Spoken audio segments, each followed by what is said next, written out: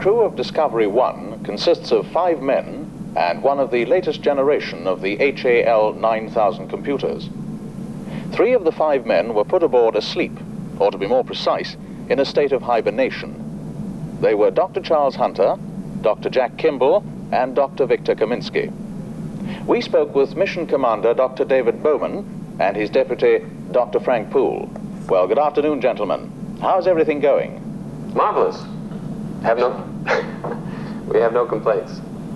Well, I'm very glad to hear that, and I'm sure that the entire world would join me in wishing you a safe and successful voyage.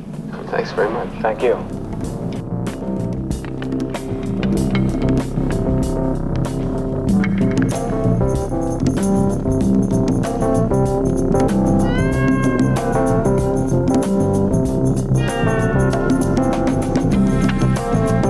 Welcome to voice print identification.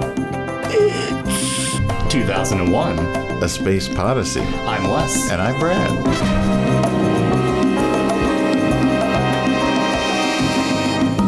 Thank you. You are cleared through voice print identification.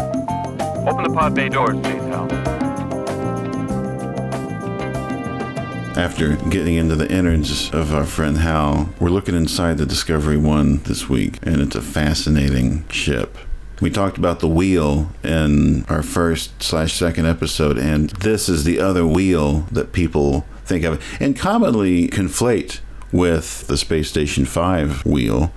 And it's actually the round part of the Discovery module. And we can see it looks like other scientists in hibernation, they're being kind of put into this coma-like sleep and essentially kept alive during the super long journey, while Frank and Bowman just make sure that everything's running properly and make sure that their trajectory is good. And as we come to find out pretty quickly, they're going to have to perform some maintenance on the vessel to make sure the mission doesn't go critical. But yeah, it's a very cool futurism that kind of builds off, like you said, the Space Station 5, but the idea of this ability to have some sort of artificial gravity is so helpful for the human body to keep it healthy, and it gives them an opportunity to probably get some exercise for mental health as well too. Mm-hmm.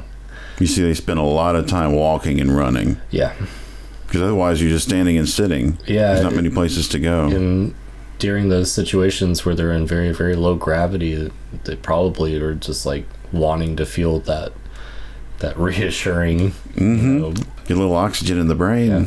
Get some blood flowing. Sure. And God knows that it is absolutely necessary for so many things, especially your digestion. And your digestion's already compromised with the gravity situation anyway.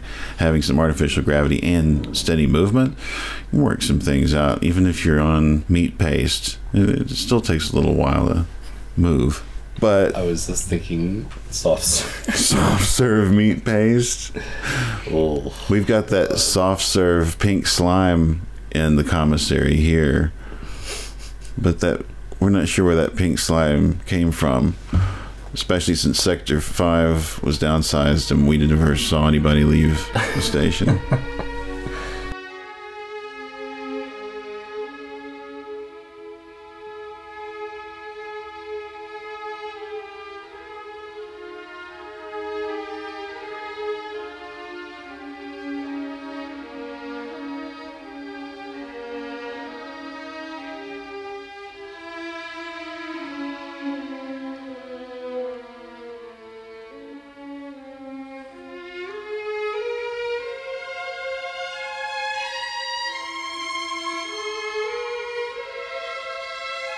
"18 months later, we get the text, and that's our cue for the Discovery mission that we're going to Jupiter. So we open on the ship floating to the strains of Khachaturian's Guyane Ballet Suite, the Adagio movement.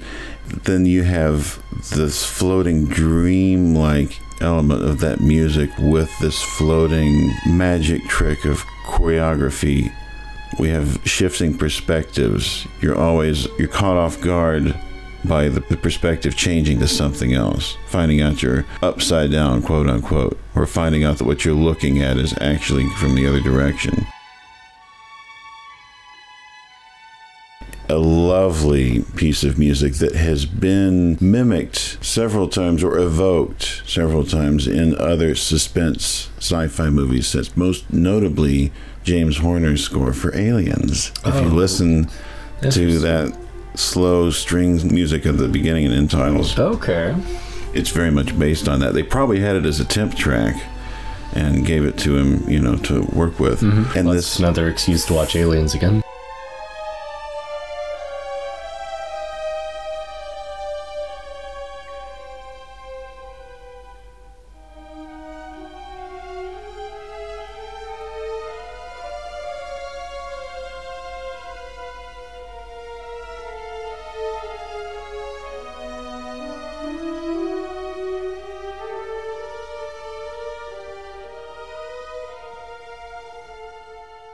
When Keir walks up to me, it takes, 20 seconds or 15 seconds? That was almost 1 week of work.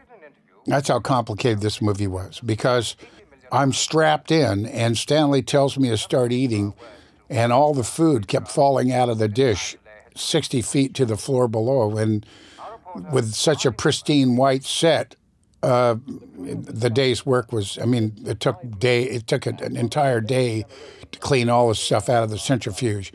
And it fell 2 or 3 times, and finally they gave me some cereal, which I despise. So the first time we see Dave Bowman and Frank Poole together, they're eating A tray full of creamed corn. pretty much. It's better than the straws. I think we can agree. It's an upgrade. I love that food plays such a huge part in this movie. It really is about a third of the film. When we really look at the screen time, it's a star. We get even at the very end. 4 meals. 4 meals. But yeah, no, it is this colored slop that's been pressed and Play-Doh-like into these, very stark army ration-looking trays, and they're just going at it.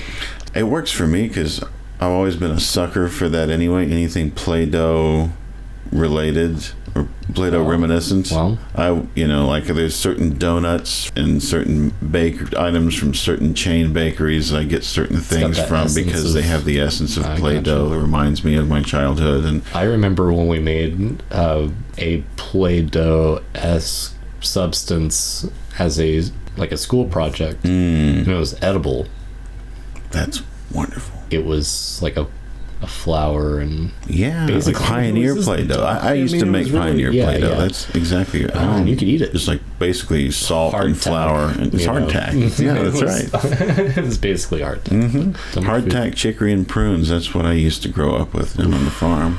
Not a well-balanced diet. No, but generations to come with my DNA will be regular for life. You'll be good for the rest of your life. But yeah, so they're kind of checking out the peas and potatoes and I don't know. I guess it's some kind of meat paste. So, yeah.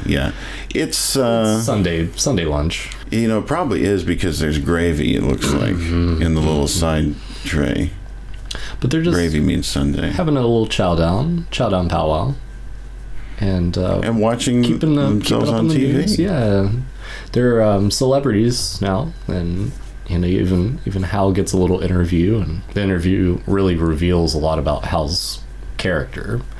He has these human-like tendencies and mannerisms that separate him from just like a talking computer. Like the way he elevates and diminishes his voice. It seems very sincere. A lot of our talking digital assistants even today, as much as they can tweak the voice, it just still feels very primitive and not responsive, and Hal almost has a personality that contradicts his physical being. Many people have pointed out that Hal is much more human acting than Frank or Dave. That is an intentional piece of direction that was apparently given with something in their character bios about them receiving training to be steely-eyed missile men, essentially. And if you listen to... Stay frosty. It's all right. But if you listen to correspondence between, NASA and Houston, or when they do spacewalks, the radio chatter and all the vernacular that they use, it's very cut and dry and to the point, and they're essentially programmed to perform these tasks robotically because there is no room for error. You risk yourself and your crewmates, and they know they've got a job to do, and they put human emotion and identity away. And I watched an ISS spacewalk live on YouTube a couple of weeks ago that was really mesmerizing. Just having it on in the back while I was working was astonishing. I mean, this is like a 7-hour day from start to finish, from suiting up to getting back in with the seals tightened. It's very, very slow progress, and apparently very demanding on them because they're subjected to extreme temperatures, and even though their suits can help regulate that, you're straining even to just turn simple tools and attach things. That's exactly right. And you have 3 or 4 people on comm in mission control working on the most practical way for you to move your body and set the tool in a position where you can access it without flipping around and spending 2 or 3 minutes getting straightened out again. Yeah. And you see how long it takes for them to suit up. And when Dave goes out, it's a long and not tedious, but what's your word? Not tenuous. It's precise. It's precision, surgically precise movements. You got to push yourself to where you're going to float to land where you want to be. Mm-hmm. You got to find a place to hook on, which way you're going to turn. Thankfully, they have the magnetic lock, so you've got a magnet to put your metal things on while you... So you don't lose that immediately and have to call for help and jeopardize somebody else's life for a backup. And Dave doesn't have a mission control with a bunch of people to tell him how to do... he's been trained to do this. He and Frank both, they look like they've done this a lot. Yeah, and they're only able to send and receive transmissions, and at this point it's taking a very long time for those messages to get back and forth. It would be an endless spacewalk, right? I mean, by the time it would take just to answer and receive questions. Yeah, whole Digio spy. Yeah. Okay, umbilical is now clear. Set everything as it comes big. Okay, copy. And did you just stash the red on your mini workstation? Yes, it's on my main workstation. Perfect. Thanks so much. NASA astronaut Nicole Mann is there in the upper middle of your screen in the spacesuit with the red stripes. She's carrying some equipment with her. Japanese astronaut Koichi Wakata is still in the airlock, working his way on getting all of the equipment that he needs and working on egressing or exiting the airlock. Excuse me, Frank. What is it, Hal? We've got the transmission from your parents coming in. Well, fine. Could you put it on here, please? Take me in a bit. Certainly.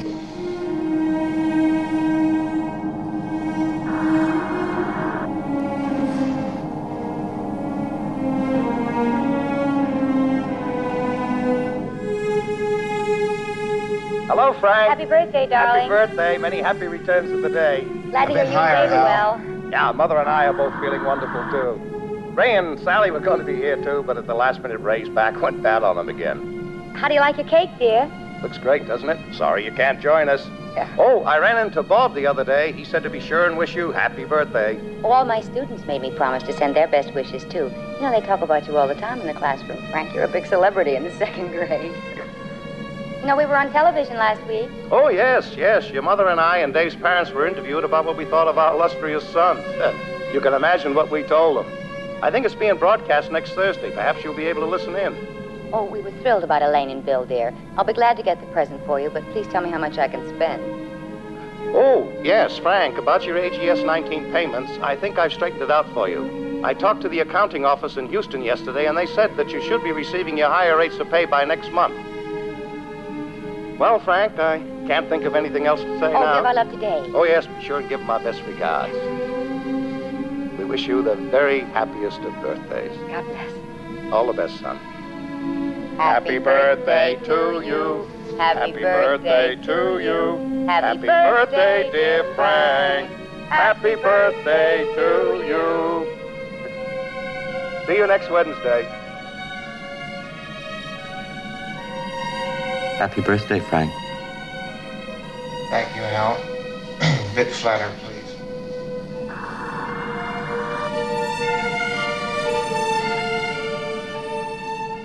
We see some of the amenities that the ship has. We see Frank Poole at a tanning bed, hanging out, listening to or watching a birthday video greeting from Mr. and Mrs. Poole, his parents.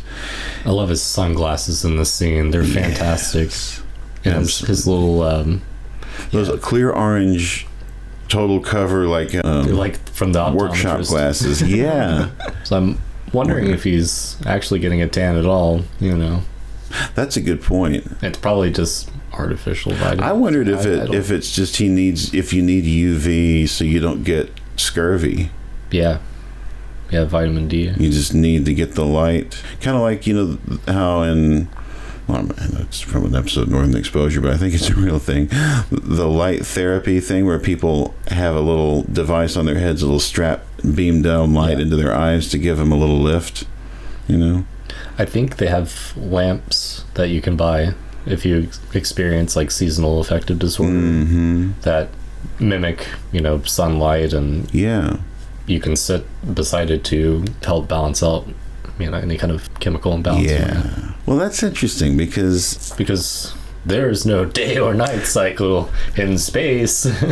So how are you keeping a regular sleep cycle? I have no idea. Keeping a quote 24-hour day. day. Shifts, and that wouldn't be productive for them either. I think having them both awake during the journey is smart because, you know, the social interaction will keep them from They're not isolated. losing their sanity. I mean, I like my alone time, don't get me wrong, but if you're spending months at a time without talking to another soul, I mean, we all saw what happened on an island with our good man. I mean, because on the ISS, is that an issue with diurnal versus nocturnal? I mean, people keep, you know, I'm not sure, the same shift.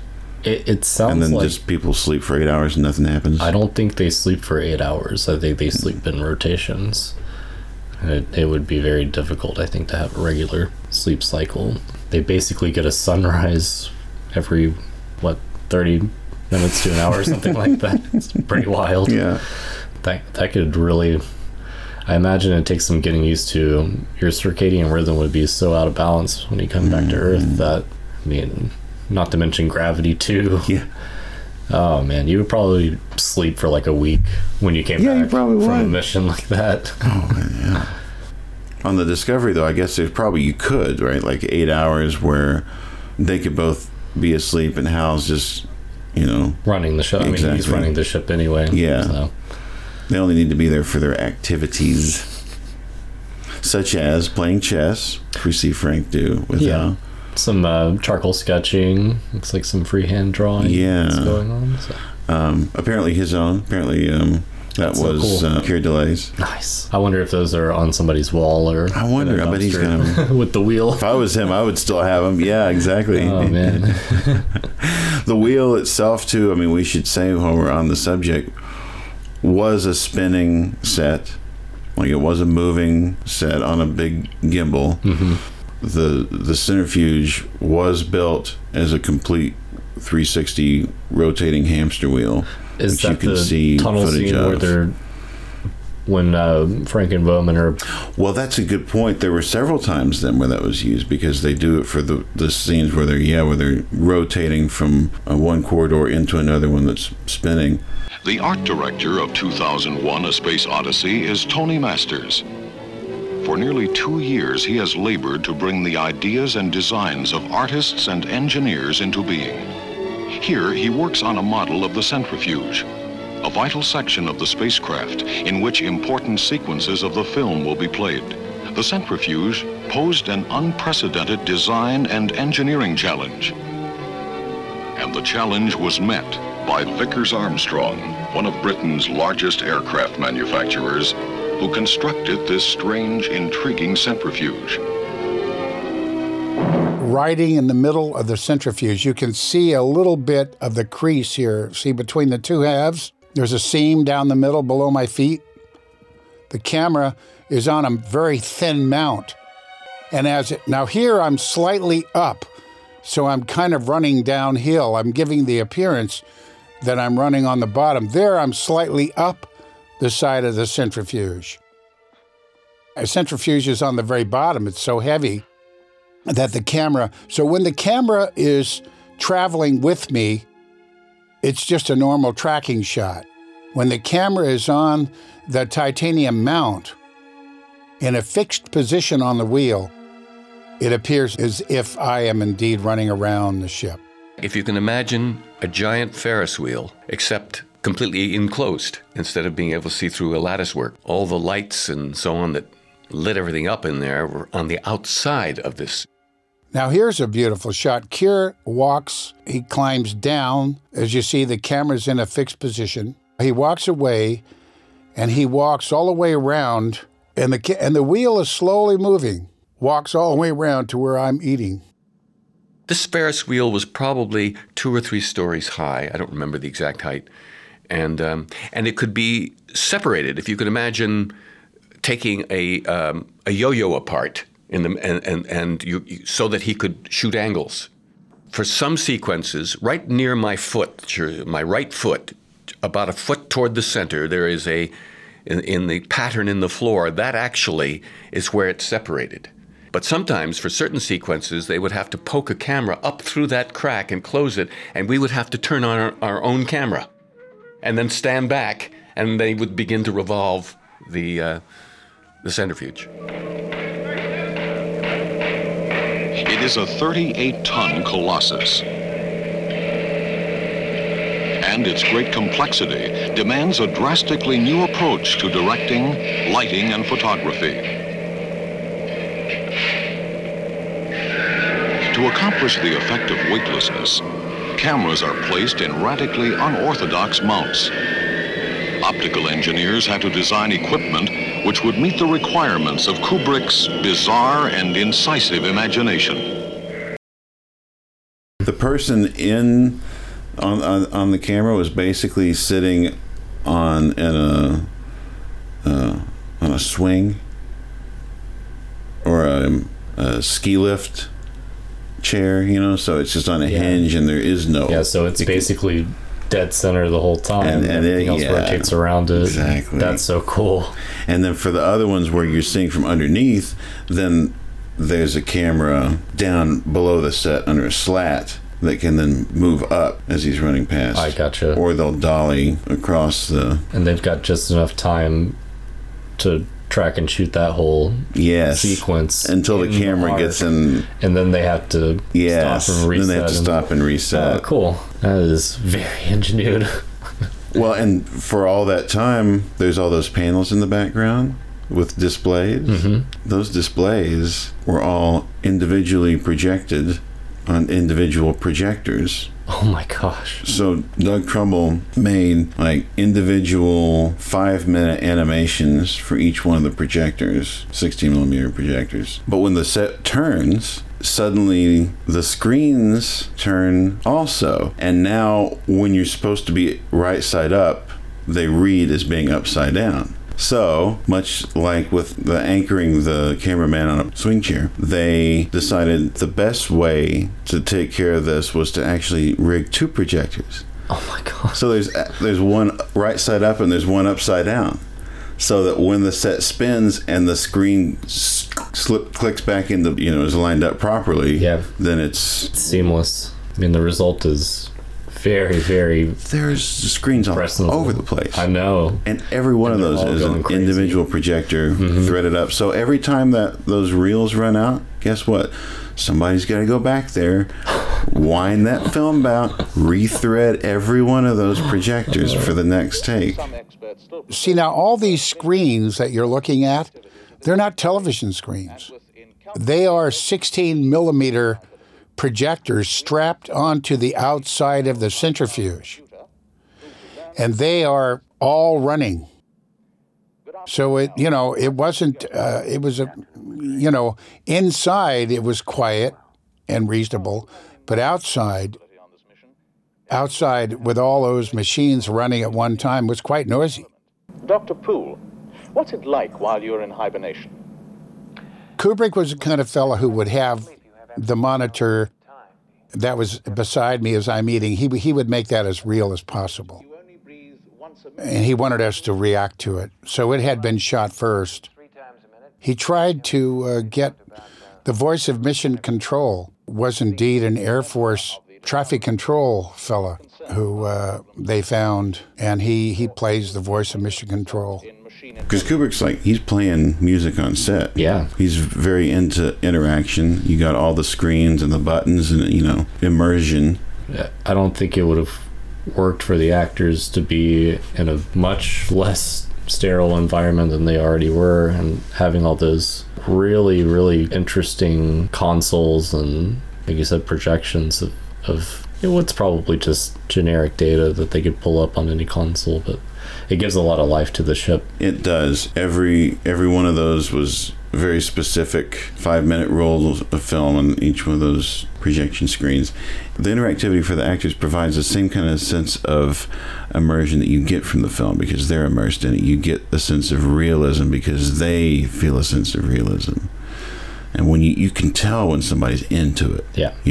When they're really selling something because it's just the way it is, Oh, I imagine getting into that suit, before the pod scene, in that fully built set with all the lighting and everything, that had to have been wildly immersive. They both talk, Gary and Keir both talk about the level of just awe and the detail that they were experiencing every day. The only thing to distract you from it is when you're on the 360 set and and you got gaffers walking around below you with a big hard hat on because there's lights exploding and things falling off every set, time they're spinning the set around. Gigantic torture chamber, beautiful set design.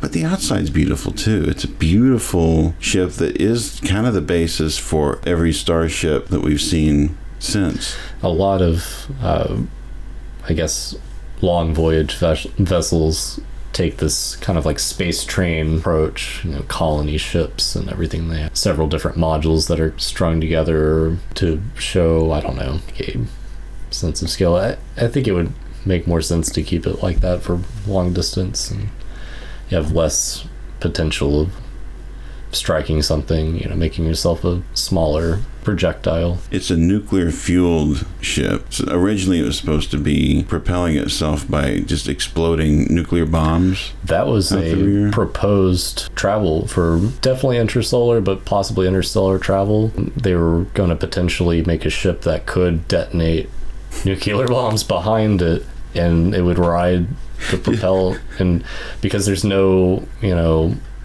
air friction or anything that to slow you down, the acceleration would compound every time. Just farting radioactive explosions. Goodness. That's so wild. That is a real thing. Project Orion. Wow. Yeah. Orion, imagine 1940s. That. It's the 1940s. I wonder if Orion spacecraft was a reference to that, because it was surely nuclear powered as well. Nuclear pulse propulsion. Pulse propulsion. Pulse propulsion. Pulse propulsion. Well, apparently this is only 86th at the last minute after Kubrick started hard in the development phase and realized that he had made such a big statement with Dr. Strangelove that the last thing he wanted to do was to have this cool new sci-fi spaceship that has cool exploding atomic bombs. Yeah. So we'll stick with fusion technology as our propulsion. That makes sense. But that's still, now here we are in 2023 and we're talking realistically about fusion in the future, so who would have thought? The inherent news value of 2001: A Space Odyssey has attracted reporters, photographers, and newsmen from all over the world. They come to talk, to record, and to interview. Here, Keir Dullea talks to reporters about his role in the film. The picture is being done in such a gigantic scope, both in terms of its subject, in terms of the sets being built. I understand that it has one of the largest art department collections in the history of motion pictures. The centrifuge is so realistic and so unusual. After a while, you begin to forget that you're an actor, and you begin to really feel like an astronaut. And in terms of working with Stanley Kubrick, who is surely one of the giants of our industry as far as direction is concerned, and I think even more importantly to me personally, the opportunity I have to play such a gigantic figure in our history, in our present history, because I think that an astronaut truly is one of the heroes of our times, just as Daniel Boone was in the early American history, and as Ulysses was in ancient history. Ulysses, by the way, would be the greatest analogy I can think of to this character, because I play the part of Captain Dave Bowman, who's the commander of this ship. So can we talk about the hair? Because this whole sequence had to have taken weeks to shoot, and we've got a crew member that has forgone having his own hair, and they've opted to wig him. Yeah, so Keir Dullea wearing a wig. Apparently Kubrick didn't want to mess with hair continuity. I guess there were so many other different kinds of continuity, so much effects continuity. Everybody was like, they probably had bought up all the Polaroid film in England at that point. They couldn't waste any more on the hair. Yeah. So they decided, that he was going to be bald in the end anyway, as an old man. So they decided to just have that wig. And it's interesting because in 2010, it looks like it's the same wig. It's the same. It has to be the same wig. Identical. But in this Blu-ray version of it, you can definitely tell more. Wildly noticeable. It really is.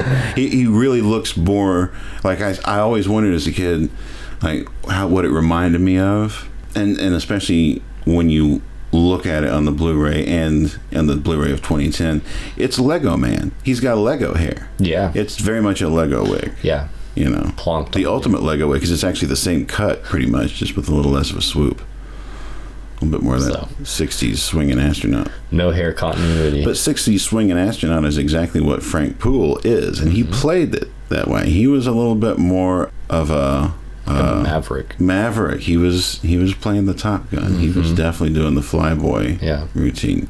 And he's a little bit more smart mouth with Hal. A little bit more cantankerous. Yeah, you can tell because there's very calculative responses between all their conversations. It's all because they've been trained for this mission probably for years, and I'm sure both of them come from either military background or maybe some kind of flight background.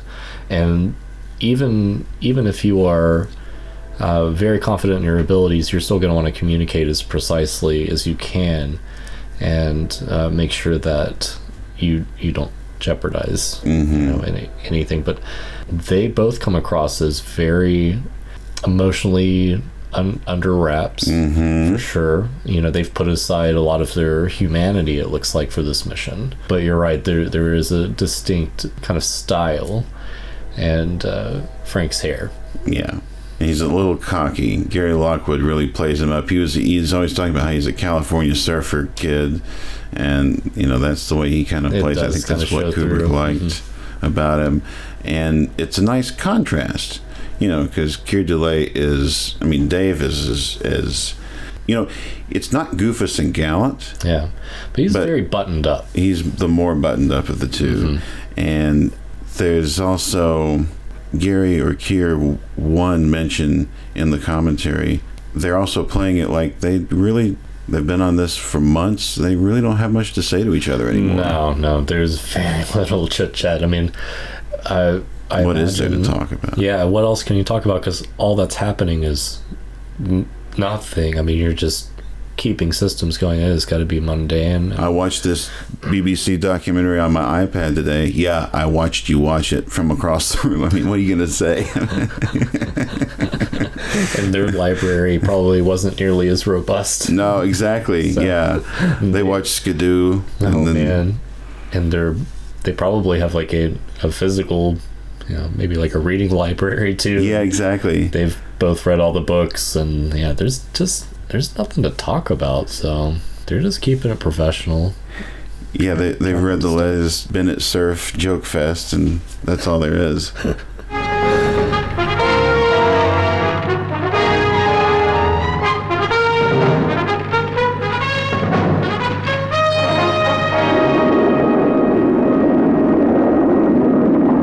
coming in to make vertical landing, Father. Welcome home, son. Sorry not to have a big reception party to meet you after your leave. We've got a major rescue operation in hand. Okay, Father, I understand. I hope I'll be able to help, too. 5, 4, 3, 2, 1.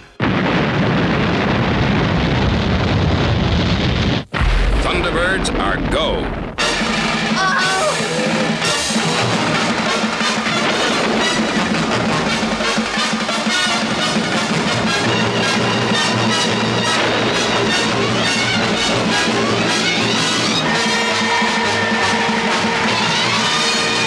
We talked about a little bit before with the Orion and Space Station 5, but kit bashing.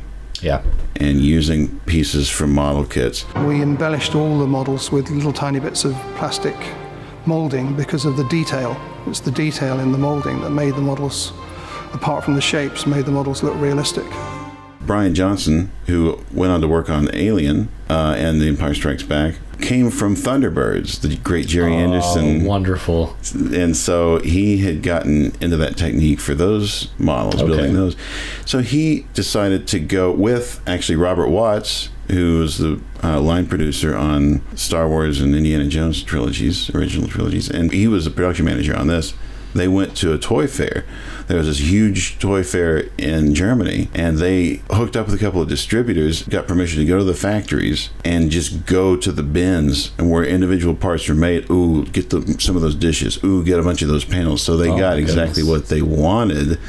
And really could pick and choose. It does have a like a used universe look to it, and a system. It looks thought out. It's not random pieces. No, not all look plonked cool. on it. It definitely looks practical. Yeah, and for something that abstract to look that engineered, when people aren't even used to looking at the first successful lunar mission yet, that's something very to impressive. convey. It was what, about 3 meters or so? I think so. About right. You can really lay on a lot of detail. Yeah. And even minor bits of distressing, which then they would use in Star Wars to make the realism. Distressing just the adds. ship just looks fantastic in all lighting situations where it's little parts cast shadows back on the ship's hull. Yeah. I mean, it just really pops in that stark star. They're basically just in a sea of stars at that point. No point of context as far as light. There's just this omnipresent, reflection of the sun probably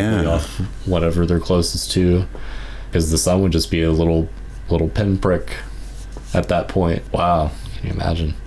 And then you really get a sense of the starkness of the harsh shadows and the sense of no diffusion, no atmosphere. Yeah, they did such a great job in the pod scene where they must be getting close to some kind of stellar body, because off camera there's like an angled light that when you see the ship spin just a little bit, you can watch the travel of the shadows over the models. It's fantastic. And when Dave or when Frank are in their suits floating and the ship is moving, the match of that light is perfect to to the frame. Yes, and this you with watch the Blu-ray. parts of their suit go dark as they tumble and kind of roll out of it. Yeah, the level of detail, and it holds up. Like, forget me about the wick jab. Everything else just looks absolutely incredible. It's just a real testament to the camera work, and the full set design just works on a level that I think they were going for stark and desolate, and it was kind of that maybe being out in sea and not being able to see a continent anywhere, no landmass. You are truly at the whim of your ship and the void around you. Might as well play chess, run some laps, watch the iPad, off of it. Got to get some rays, or play some ping pong, take a shower, play the piano. They have a piano? Look at this keyboard, electronic keyboard. What? We're looking now at the Stanley Kubrick archives, edited by Allison Castle from Taschen Books. What a shame. There's a note in here talking from Keir Dullea, talking about how they had all these things that were filmed but not used. Not used. Didn't seem worth putting into the film. But yeah, I get it. It is a very tight window to get everything you want to say in. So things like an offbeat. What would he play? Oh man, who knows? Yeah, what was he playing? That's a good question. Is that why they were playing Chopin? Is he supposed to have been playing a piece from Chopin? He's even got some sheet music. He does have sheet music, doesn't he? And it's on a monitor. But you've got like switches, so it's like an electronic organ. So let's see if we can make some of this out here.